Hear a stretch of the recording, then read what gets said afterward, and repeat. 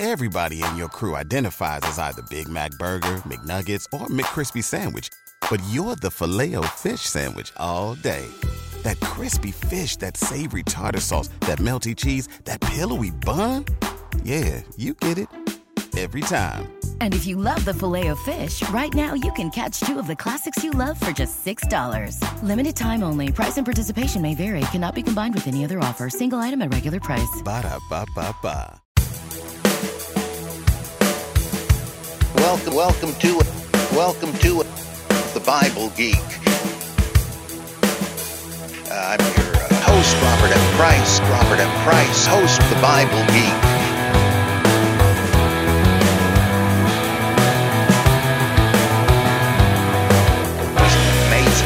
Each of the tribes of Israel. And of course, this was a pseudepigraph. He didn't write it. There's the incarnation of God. Why the specific, just an amazing book. The Bible Geek.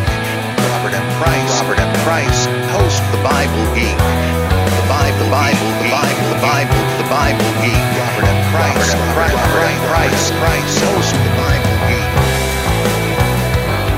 Bible Geek time with your host, Robert M. Price. I'd like to tell you about all kinds of stuff, but you've probably heard it before, and I want to get right into the questions. Haven't done a geek in a little bit because I've been so busy with other things, but I want to cover some ground today. So, what do we got here? Well, here's a question from Luther. He says, I'm just finishing Walter Bauer's Orthodoxy and Heresy in Earliest Christianity, and it inspired two questions. But first, I want to thank you for having recommended it. Yeah, it is a great book. One, in the chapter Asia Minor, prior to Ignatius, Bauer says, the catastrophe in Palestine forever erased the demands that Gentile Christians of the diaspora should be circumcised and should, to some extent, observe the ceremonial law. Fellowship between Jewish and Gentile Christians in the outside world became really possible.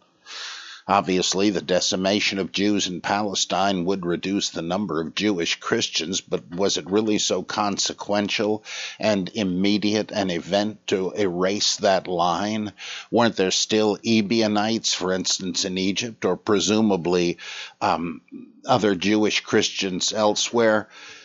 That's certainly the case. It took a while for Jewish Christianity to die out, but I get the impression Bauer is saying that the center of gravity of Jewish Christianity had to have been Palestine because of the centrality of Jerusalem and the Jerusalem pillars and all that stuff, and that without that anchor, it became easier for Jewish diaspora Christians to get along with and to eat with and trade with and socialize with Gentiles and in general, and Gentile Christians,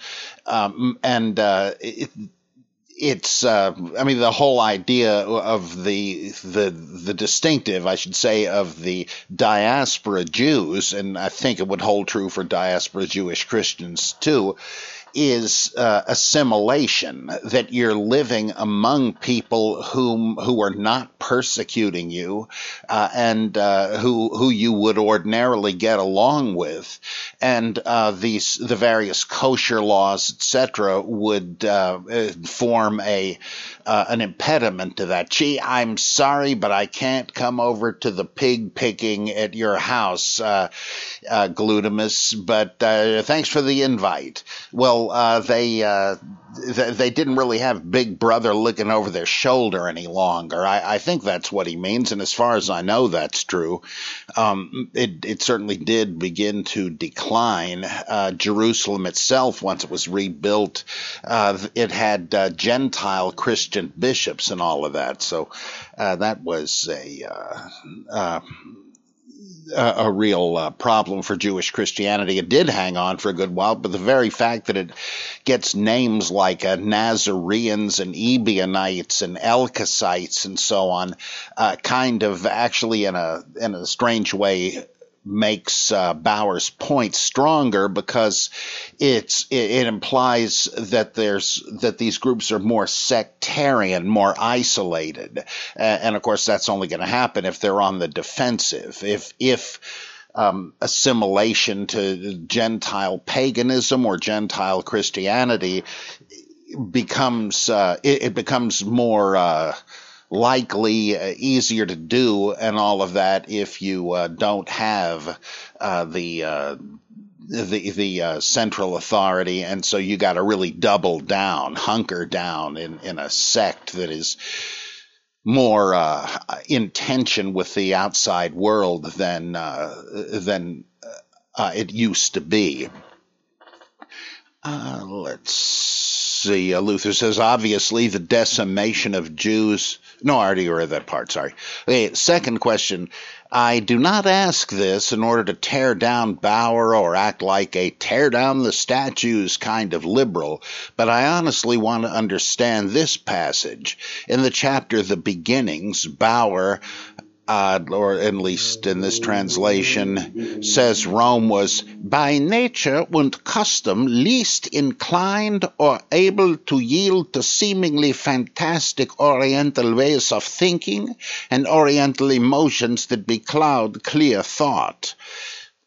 Oriental ways of thinking and emotions that becloud clear thought? Is this just racism, or is Bauer saying something I just don't understand? Again, the brilliance of the book for me doesn't hang on whether Bauer said something our modern ears don't accept. I'm just curious whether I'm misunderstanding his point, or whether indeed he's just a bit racist. I'll be honest, my late grandmother, sweet as she was, said worse, and she was 50 years younger than Bauer. I've read the passage again now, and I don't get the impression he's talking about racial differences so much as customs, habits of mind, and of types of religious celebrations. There were certainly Oriental religious believers of different kinds in Rome, but there was a lot. But that's really how you know that the institutions of Rome were against that sort of thing. I mean, they tended to tolerate them, but often ridicule them. In his advice to the bride and groom, Polycarp in the 2nd century advises young wives to stick with the conventional deities that their husbands worship, and he can assume that's the case because, of course, he's talking about people that have official positions in Rome, or at least live according to them. Their wives don't have as much to do in the public life, and women have historically been more attracted to enthusiasms. And this is not sexism; it's just the historical fact. In fact, it seems to me to understand that fact more completely, you need to recognize that it implies that women had imagination, and at least the Roman matrons had leisure, and they did creative stuff. So it's not like you're saying they're lunatics or anything. Though some of their husbands did, because it seemed kind of wacky to them. Let me give you an idea about this from the 6th satire of Juvenal. And it's a long work, and this is really scathing toward women in a kind of caricaturing way. But what I mean to point out here is how he ridicules the women's infatuation with what I guess we would call cults. Okay, so he says, now in comes a procession, devotees of the frenzied Bellana and Cybele, mother of gods, led by a giant eunuch, the idol of his lesser companions in obscenity. Long ago, with a shard, he sliced off his genitals. That's what they did. They emulated Attis. Now neither the howling rabble nor the kettle drums can outshriek him. His plebeian cheeks are framed in a Phrygian mitre. The religion of Attis and Cybele was from Phrygia. With awesome utterance, he bids her, the housewife, the real housewives of Rome, he bids her beware of September and its sciroccoes, unless, that is, she lays out 100 eggs for purificatory rites and makes him a present of some old clothes, russet-colored, so that any calamity, however sudden or frightful, may pass into the garments. A package deal expiation valid for 12 whole months. In winter she'll break the ice, descend into the river, and thrice before noon let the eddies of the Tiber close over her timorous head. Then crawl out naked, trembling, and shuffle on bleeding knees by way of penance across the field of Mars. Indeed, if white Io so orders, she'll make a pilgrimage to the ends of Egypt, fetch water from tropic Meroe for the aspersion of Isis's temple that stands beside those ancient sheep pens. The public polling booths, the sheep pens, the public polling booths. She believes that she's summoned by the voice of the lady herself, Isis, just the sort of rare mind and spirit, no doubt, that a god would choose to talk to in the small hours. That's why high praise and special honors go to her dog-headed colleague Anubis, who runs through the streets with a shaven, pated crew dressed in linen robes and mocks the people's grief for Osiris. He it is who intercedes for wives who fail to abstain from sex on the prescribed and ritual days, exacting huge penalties when the marriage bed is polluted or when the silver serpent appears to nod. His tears and professional mutterings, after Osiris has been bribed with a fat goose and some sacrificial cake, will guarantee absolution. No sooner has he pushed off than a palsied Jewess, parking her hay box outside, comes round soliciting alms in a breathy whisper. She knows and can interpret the laws of Jerusalem, a high priestess under the trees, a faithful mediator of heaven on earth. She too fills her palm, but more sparingly. Jews will sell you whatever dreams you like for a few small coppers. Then there are fortune-tellers, Armenians, Syrians, who'll pry out the steaming lungs of a pigeon, predict a young lover for the lady, or a good fat inheritance from some childless millionaire. They'll probe a chicken's bosom, unravel the guts of a puppy. Sometimes they even slaughter a child. The seer can always turn informer on his client. Chaldean astrologers will inspire more confidence. Their every pronouncement is a straight tip, clients believe, from the oracular fountain of Ammon. Now that Delphi has fallen silent, the human race is condemned to murky unknowing of what the future may bring. The most successful have been exiled on several occasions, like you-know-who with his venal friendship and rigged predictions, who settled the hash of that great citizen dreaded by Otho, one of the Caesars. Nothing boosts your diviner's credit so much as a lengthy spell in the glass house, with fetters jangling from either wrist. No one believes in his powers unless he's dodged execution by a hair's breadth and contrived to get himself deported to some Cycladic island like Seriphos and to escape after lengthy privations. Your wife, your Tanaquil, is forever consulting such folk, and so on and so on. There's a lot more of it. I think that's the kind of thing Bauer is referring to, that there's this entrenched, even institutional skepticism toward novel oriental religions.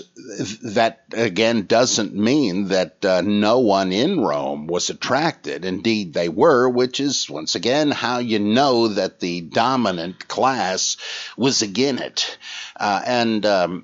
So I think that's what's happening there. He's talking about the ethos of a particular long-standing civilization. I don't think he's saying Easterners are wackier than Westerners. But anyhow, I'm glad you're enjoying Bauer. He's great. Lodher says, in the Pauline epistles, many statements are tied together by words such as if, for, and thus. It looks as if he's trying to construct logical arguments, but the statements are often non sequiturs. One doesn't follow from the other. Why do his writings have the trappings of rationality but not the substance? Was he genuinely trying to argue rationally according to the standards of his time, but perhaps unable to realize it was nonsense? Was he trying to pull a fast one, as some modern evangelicals and apologists seem to? Do the words in Greek differ significantly from their modern English translations? Could the confusing jumble of ideas be indicators of rampant interpolations and redaction? Any suggestions on how to read through these and the rest of the Bible without becoming frustrated and tempted to use the pages for kindling? I think I find the whole idea of the non sequiturs denoting, you might say, redactional seams, jumping from one thing to another illogically. That could be. But I think it's partly ancient reasoning. For instance, Paul will say, well, so-and-so can't be right because, after all, Scripture says. And, of course, today we would reject that as an appeal to authority fallacy, right? And, like, why is he introducing this? Like, early on in Romans, you got this statement that everybody is sinful and doomed outside of Christ. And how do we know humanity is that bad off? Well, listen to this. And he gives you a whole bunch of lines out of different psalms quoted grossly out of context. Well, he's just that's the way the ancients often read these things, out of context. And so if it suits his purposes, the phrase itself is good enough. I mean, it's kind of like the extreme example that's really kind of a joke. I'm sure you've heard it, where somebody says, hey, the Bible says there is no God. Well, it does, but it's a little different if you look at the context, which says the fool has said in his heart there is no God. As Emily Latella used to say on Weekend Update, oh, that's rather different. You bet it is. But sometimes that's what's going on. There are other times where you have rules of interpretation of Scripture that are quite rational, like the from greater to lesser. If you're dealing with a question that is not explicitly addressed in Scripture, you might find that you read the rest of Scripture and find out, well, here is an analogous but more important case where the same principle obtains. And if it applies in the greater case, presumably it ought to in the lesser. That's a famous Greek hermeneutical device, but wherever it's from, that is certainly logical, and the same thing in reverse. But sometimes we would recognize logical cogency, sometimes not, because it has to do with what they thought was a valid warrant for a conclusion. And you might think something is when it's not, or when an outsider would not find it cogent. But he is trying to be like a popular philosopher. the diatribe. I think Bultmann did his doctoral dissertation on the use of the Stoic diatribe in the Pauline epistles, and this is where you've said something, and then you say, "Now I know what you're going to say. You're going to object this way, but let me explain to you how you're wrong and I'm right." Or, "But someone will say," so you're anticipating objections and getting them out of the way. Well, yeah, that's a classic style of the Stoic philosophers, and he does that. It's just that sometimes what he thinks is proof, we wouldn't. Well, in Galatians, how about that, where he says, remember in Genesis, God says to Abraham, I will multiply your seed, your descendants, obviously, but it's a collective singular, and so Paul is trying to say, well, the promise wasn't just to Abraham's offspring in general, but a literal singular, Jesus. He's the seed, a particular descendant. Come on. That seems pretty fast and loose. But that brings up another aspect of this, as E.P. Sanders makes very clear in a great book of his, Paul, the Law, and the Jewish People.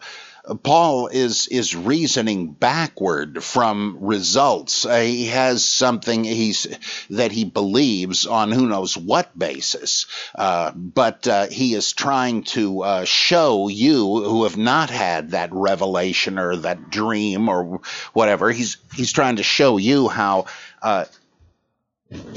you ought to believe it too, and here's why. But it's just reasoning backwards, and apologists do this all the time. I think that is the essence of the apologetical endeavor. You're starting with conclusions and then trying to reverse engineer arguments. Are they going to get to where you want to get? Well, if so, they're good. If they don't, well, they got to be wrong, because we already know the conclusion is true. By faith, hallelujah. So I think that's going on a good bit. I think that's a really good book by Sanders, Paul, the Law, and the Jewish People. Yeah, okay. Daniel Davis says, your esteemed geekiness. I've had the pleasure of having your wisdom and wit fill many hours that otherwise would have been filled with naught but mindless drudgery, laboring at work. Thank you for that. At some point in my life, the joy of curling up with a stack of comic books, along with prerequisite cheese popcorn and Tahitian treat soda, was joined by the joy of biblical studies and coffee, but still with a cheesy popcorn. I still love both of these indulgences, although neither provides much in the realm of real-world benefit. They are both simply fascinating and fun. I recently encountered the series of biblical lectures offered by the Canadian psychologist Jordan Peterson, and was taken by his view that ancient texts, and the Bible in particular, offer the most reliable and genuine information regarding human psychology, by virtue of their early composition. His view seems to be that these writings represent maps of meaning that illuminate the processes by which we evolved consciousness and culture. Of course, I agree as far as it goes, but I wonder if the thesis that the biblical heritage could reach so far back as to be identified as primordial, which seems to be his contention, is viable. While Peterson might like to identify these ancient stories to the beginnings of human consciousness, listening to his lectures with a critical eye garnered from your podcast, I was taken aback by how often he appears to accept the text as if we're given wholly without as if we're given wholly without referencing any modern criticism regarding the date or unorthodox meanings. I believe you share with me the conviction that the Bible is interesting largely because of its antiquity and what light it sheds on nearly prehistoric peoples. How far do you think this idea can be taken? And do you think Peterson is on to something when he says that the Judeo-Christian tradition is exceptional among religions in preserving the wisdom that nature or God has written into us through evolution? I don't really buy it. I was listening to one of his interminable lectures, ostensibly on the Bible. Now, I like Peterson. I like his crusade on behalf of sanity in so many areas. But his approach to the Bible strikes me as very unsophisticated. And if, for instance, he psychologizes the text, as we sometimes say. He's talking about the story in Genesis 4 where Cain offers vegetables. He's a farmer. He offers that as a sacrifice to God and is rejected. And then Abel, his brother, a shepherd, offers a meat sacrifice, and God accepts it. And then God catches up with Cain and says, why is your nose out of joint, Cain? If you do well, you will be commended, right? So, what's the problem? Well, it doesn't say what the problem was with offering vegetable versus meat sacrifices. That's a fascinating question, but Peterson doesn't deal with that. He is interested in the fact that Cain is stewing about this disappointing experience, and Peterson uses that as a launching pad to say how resentment will eat you up eventually. It's going to warp and distort you, and so you shouldn't dwell on that and dwell in it and so on. I personally don't see what an appeal to the Bible does to make that clearer or to back up his assertion. I mean, he's a psychologist. He certainly learned from classes and readings of psychologists and from his own observation of people that resentment is an unhealthy thing to carry around with you. And in fact, you can have there are Buddhist texts, I think of the Dhammapada, for instance, that make exactly this point in a theoretical and much clearer way. It's the Genesis story, nothing wrong with it, but it's just depicting a character who has a common problem that any reader will recognize. And I just don't, this is not some unique teaching from the Bible, nor is it the preservation of some kind of root, archaic human instinct. It just seems to me he's proof texting the Bible, using it as a diving board to make points that you don't need the Bible for. I mean, it's no great glory of the Bible that it happens to mention this. Another example that I don't know if he uses or not, but also in Genesis when Abraham is looking forward to having a son as an heir, and he's real old and his wife is too, and so naturally nothing's happening on that front. But God promises him, you will have descendants and so on. And so he kind of loses faith, and Sarah does, his wife, and says, look, nothing, no sign of any baby on the way. Tell you what, so we will have an heir. Why don't you try to impregnate my maid Hagar? This is a common thing in the ancient world. If the woman was barren, the husband could take on a concubine or marry a second wife. But of course, there's a price tag to that. And this is what's depicted in the story. Hagar does quickly get pregnant and becomes uppity. She's bragging to Sarah, hey, you couldn't have a kid, but I got one in the oven. Ha! And Sarah can't stand this and says to Abraham, kick this bitch out of here. And she henpecks him about it. And he says, okay. And he kicks her out, but God sends an angel to rescue her and so on. Does that story teach about the dangers of concubinage or polygamy or anything? Not exactly. I mean, it just, again, any reader would recognize what's going on because this is a danger that anybody in the situation faces. And the reader would sort of nod knowingly, yeah, wouldn't you know it? And of course, the idea is that this just shows what a bad idea it was. Abraham and Sarah should have had faith and not invited this kind of trouble. Is that a unique biblical insight? No, the whole point is that it isn't.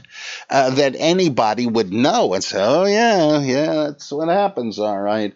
And I think to quote something like this as if the appearance of a common truism in the Bible makes it true, like rubbing Aladdin's lamp and getting truth out of it. It just seems to me, in fact, I have problems with Jungian readings of the Bible also, because I love Jung, no question about that. But when you say, well, here's so-and-so archetype in the Bible that you also find in the Grail stories and the Odyssey, well, what do you use in the Bible for? It's just fodder for the theory of archetypes.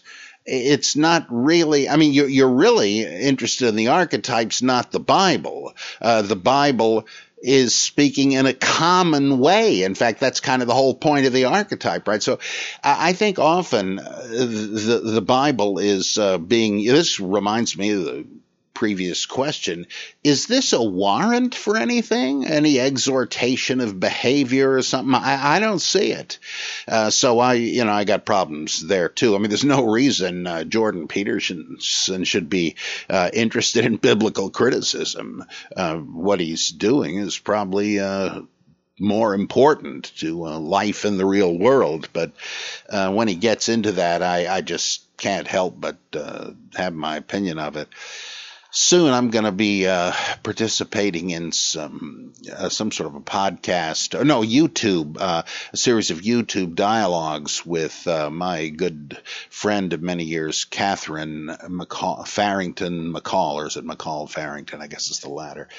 She runs an organization in the UK promoting philosophical dialogue with children to train them in critical thinking, and she's quite interested in Peterson, so we're going to be discussing this on those YouTube programs. I'll let you know when I know more about it. Let's see. Jason Gertzen. In a recent Bible Geek, you responded to a listener's question about Mark's mention of Pilate's surprise at Jesus' quick death. You suggested the possibility that it was a layer covering over an earlier version wherein Jesus did not actually die on the cross. Is this possibility compatible with mythicism? It seems to me that if Jesus started as a dying and rising heavenly being, the earliest euhemerizing versions of the story would include a death and resurrection, just like their earlier mythical source material. What other possibilities am I not considering? Well, there are various routes to Christianity in general and to Jesus as a savior and a superhero, and that have come together. And I think the death and resurrection of Jesus does come from the rituals of the dying and rising gods and one spiritual transformation by tapping into those myths, into the victory of the god by means of a ritual reenactment. But of course, there were other things going on in hero worship cults. I guess there were literal cults where people worship these guys, which is not that hard to understand, given the way musicians and movie actors are lionized in our society. And over in India, there are some movie stars that are actually worshipped. What's the difference, really? I mean, the way sports celebrities can do no wrong, right? That's the hero cultism of a sort. Well, there are various Hellenistic novels over several centuries, actually, right around the time of the New Testament, in which a hero is condemned to death, specifically to crucifixion, and is delivered from it. Either he's rescued at the last minute, or he's released, but just on the verge of being crucified, or in one case, strong winds uproot the cross, which is on a precipice, and sends it down into the water, and somehow the crucified man is able to escape. It's a repeated theme. And the idea is not some sort of atonement doctrine like the mystery religions, dying and rising gods, are, but rather simply the literary device of the darkness before the dawn. As Larry Norman saying, you just can't keep a good man down. They nailed him to the cross. They laid him in the ground, but so-and-so, you can't keep a good man down. It's been too long since I've listened to that album. But yeah, it's, and I kind of suspect that there were a lot of Christians that viewed the Jesus story that way. You'd think that you had to count him out, but no, you can't get rid of him that easily. And he came back very much like Apollonius of Tyana. His disciples had given him up for dead because he was giving a defense speech before Domitian, who wanted him dead, and then vanished out of the courtroom and reappeared hundreds of miles away among his disciples, who thought he was dead and coming up from Hades to say goodbye. And he says, no, I didn't die. I eluded the Reaper, and here I am. Don't think I'm a ghost here. Touch me. You can see it's I have flesh and blood and so on, just like Luke 24. This is in the air too, and it seems to me very likely that there were Christians who heard such stories, weren't that inclined to go the mystery route, and interpreted Jesus that way. So I think there are a lot of things that are contributing to it. Plus, there may, as Burton Mack has said, we can kind of trace hints of different Jesus movements and Christ cults that eventually merged. And I deal with this in my early book, Deconstructing Jesus. You might want to take a look at that. But I think that these things are not rival theories. And now, what would be a rival theory that would be incompatible with mythicism would be if you said Jesus really was crucified and survived. It was called the old Swoon Theory, right? Because you're granting that there was a historical Jesus there. Now, that would be incompatible with mythicism. But my version of it is that this was a version of the Jesus story, which may well have been just as fictive, as fictional as these other ones from the ancient Hellenistic world. Oh, let's see. How long is this next one? Okay, Martin Gatt, our artist friend from Malta. I remember from summer of last year reading the Infancy Gospel of James, sometimes called the Protevangelion of James, I don't know why, for the first time, and what struck me most was the hilarious tone of this piece of art, especially when recounting the moment of Jesus' birth. A midwife questioning Mary's virginity inserts her hand in there to check the claim for herself. An angel moments later comes to the rescue by suggesting that she hold the newborn infant, and in fact they do recover back. Does that mean that the midwife had penetrated the hymen, but the angel restored it? I'm not sure. But also, a particular characteristic grabbed my attention. As Joseph goes searching for a midwife in the vicinity of Bethlehem, Mary starts going into labor inside the cave, the Holy of Holies in the temple. And when they do arrive, what they see first is a cloud covering the cave, which later disappears. Bright light shines forth, and as if by magic, a la David Copperfield, the baby Jesus comes out of nowhere, already walking on feet to reach Mary and suckle milk from her. Is this reminiscent of the Exodus epic tale of the first mini-temple with God residing over it during the day in the form of a cloud, or more appropriately, God is literally inside the cloud? Does Christ here come down directly from above rather than being born in the womb? If that's the case, then the two implications scream aloud. Jesus is a theophany of Yahweh, being the Son of the Most High, a la Margaret Barker, and the Father being El Elyon, and he is also docetic. Beside all this, it was impressively revealing for me to learn that this was the actual source from which Christmas traditions we Catholics, well, I used to be, but not anymore, inherited about Joseph being depicted as an old man, something that always fascinated me back from childhood, coming along with statues and pictures of Joseph. And the brothers mentioned in the Gospels actually turn out to be stepbrothers from a previous wife, and Jesus is born in a cave. As Christmas approached, I decided to display these themes from the book of James in art myself, and actually what I intended to convey was a mashup of different traditions, something many devout artists display without knowledge of getting into such a confusion.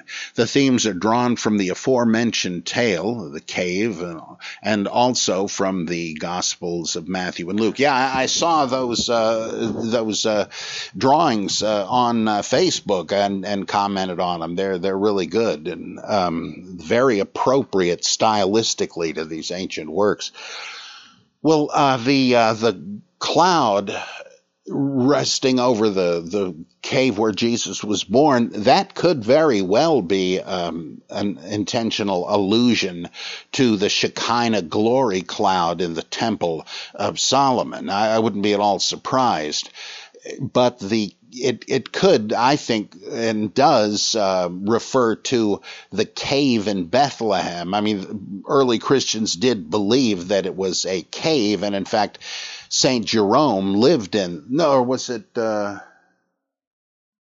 Origen? Oh my gosh, I'm not sure. But one of the early church fathers lived in it because it was supposed to be the cave of the Nativity. But even so, that would still be like a kind of a substitute or a symbol for the temple. The idea that Jesus is born directly from heaven, let me read you something I just wrote in an article that should appear in one of John Loftus's anthologies of articles. I'm talking about the virgin birth here, and let me just find this. I didn't think it would come in handy this soon. Okay. Schleiermacher and the virgin birth.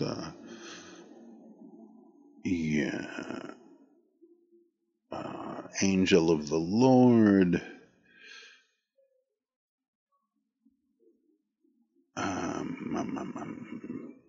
Docetism.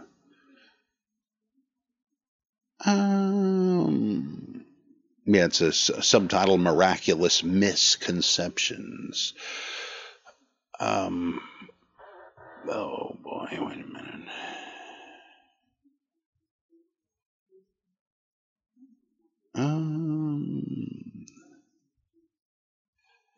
Yeah, okay. Miraculous conception produced two types of offspring. To borrow a Hindu term, there were avatars, literally descents, that is, from heaven, gods who visited the earth by way of a woman's womb. Krishna was an avatar of Vishnu. Apollonius of Tyana was Proteus in illusory human form. Gautama Buddha, in Mahayana belief, descended from the Tushita heaven through the womb of his mother, quote-unquote, Maya, hint, hint. Avatars were the same beings on earth they had been in heaven. When they appeared among mortals, it was exactly analogous to Kal-El, Superman, arriving on Earth in a rocket from the planet Krypton. As in the case of the Buddha, their seemingly physical form was an illusion, a nirmankaya, or transformation body.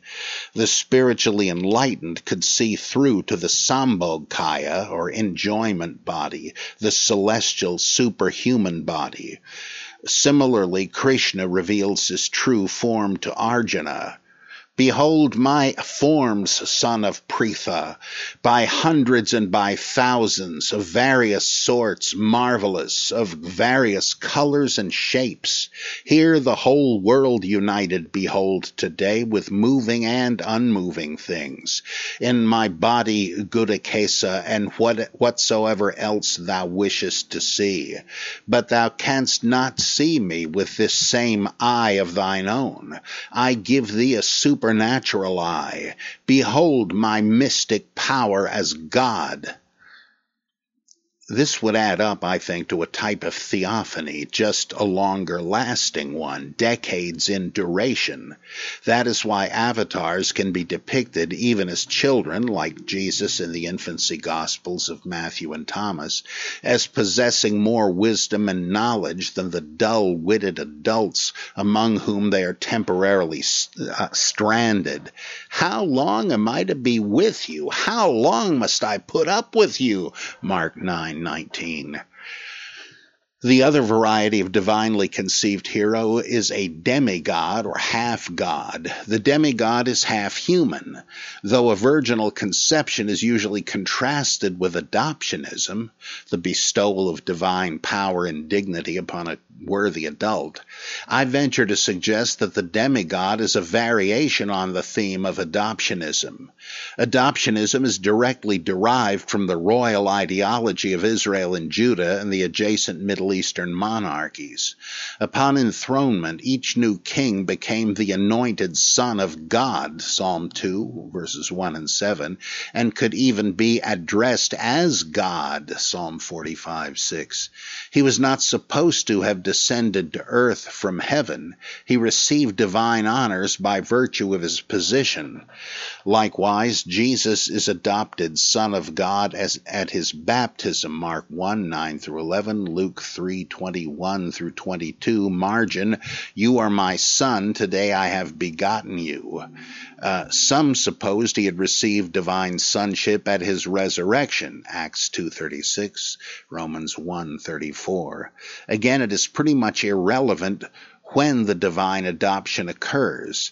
In the case of a miraculously conceived demigod, it happens in the womb. The child is an augmented human, augmented to the same degree as Jesus as of the Jordan baptism. What does this information tell us about Jesus and how the categories of incarnation and virgin birth apply to him. I take very seriously Margaret Barker's theory that Jesus was first, or very early, understood to have been an Old Testament-style theophany of Yahweh. Barker demonstrates to my satisfaction that early Christians, including Gnostics, never accepted the Deuteronomic revisionist theology, which had sought to merge the ancient Father and Son deities, El Elyon, God Most High, that is, ruler of a pantheon, and Yahweh, see Deuteronomy 32, 8-9, which differentiates them, into a single God. When Jesus spoke of and to his Father, he was Yahweh addressing El Elyon. Note that Jesus is called Son of God, Elohim, but never Son of the Lord, that is, of Yahweh, because he was Yahweh. Would this make Jesus Christ a divine incarnation? Not as Christian tradition defines it. Remember, I've suggested that the older conception of theophanies assumed Yahweh took on a bodily form capable of eating and sexual intercourse, but it looks to me as if Jesus was understood on the secondary model as a docetic theophany, going to the Gospel of John, stuff like that. So yeah, I think you're right. It does imply that Jesus was a theophany, and that would apply whether he entered the world through Mary's womb or not, because he is a pre-existent God in these stories. So he's I think Matthew and Luke probably considered him a demigod, but in John he's a pure theophany. Okay, well, let's see. Yeah, I think I'm going to end right there. I'm getting a little tired here, but I thank you for being with me on the Bible Geek. Keep sending those questions in, and I will do my best to endeavor to answer them. And there'll be a new human Bible soon for those of you who are Patreon supporters. So, see you soon. Waiting on a tax return? Hopefully it ends up in your hands. Fraudulent tax returns due to identity theft increased by 30% in 2023. If you're in a bind this tax season, LifeLock can help. Our U.S.-based restoration specialists are experts dedicated to helping solve your identity theft issues. And all LifeLock plans are backed by the $1 Million Protection Package. So we'll reimburse you up to the limits of your plan if you lose money due to identity theft. Help protect your information this tax season with LifeLock. Save up to 25% your first year at LifeLock.com/aware.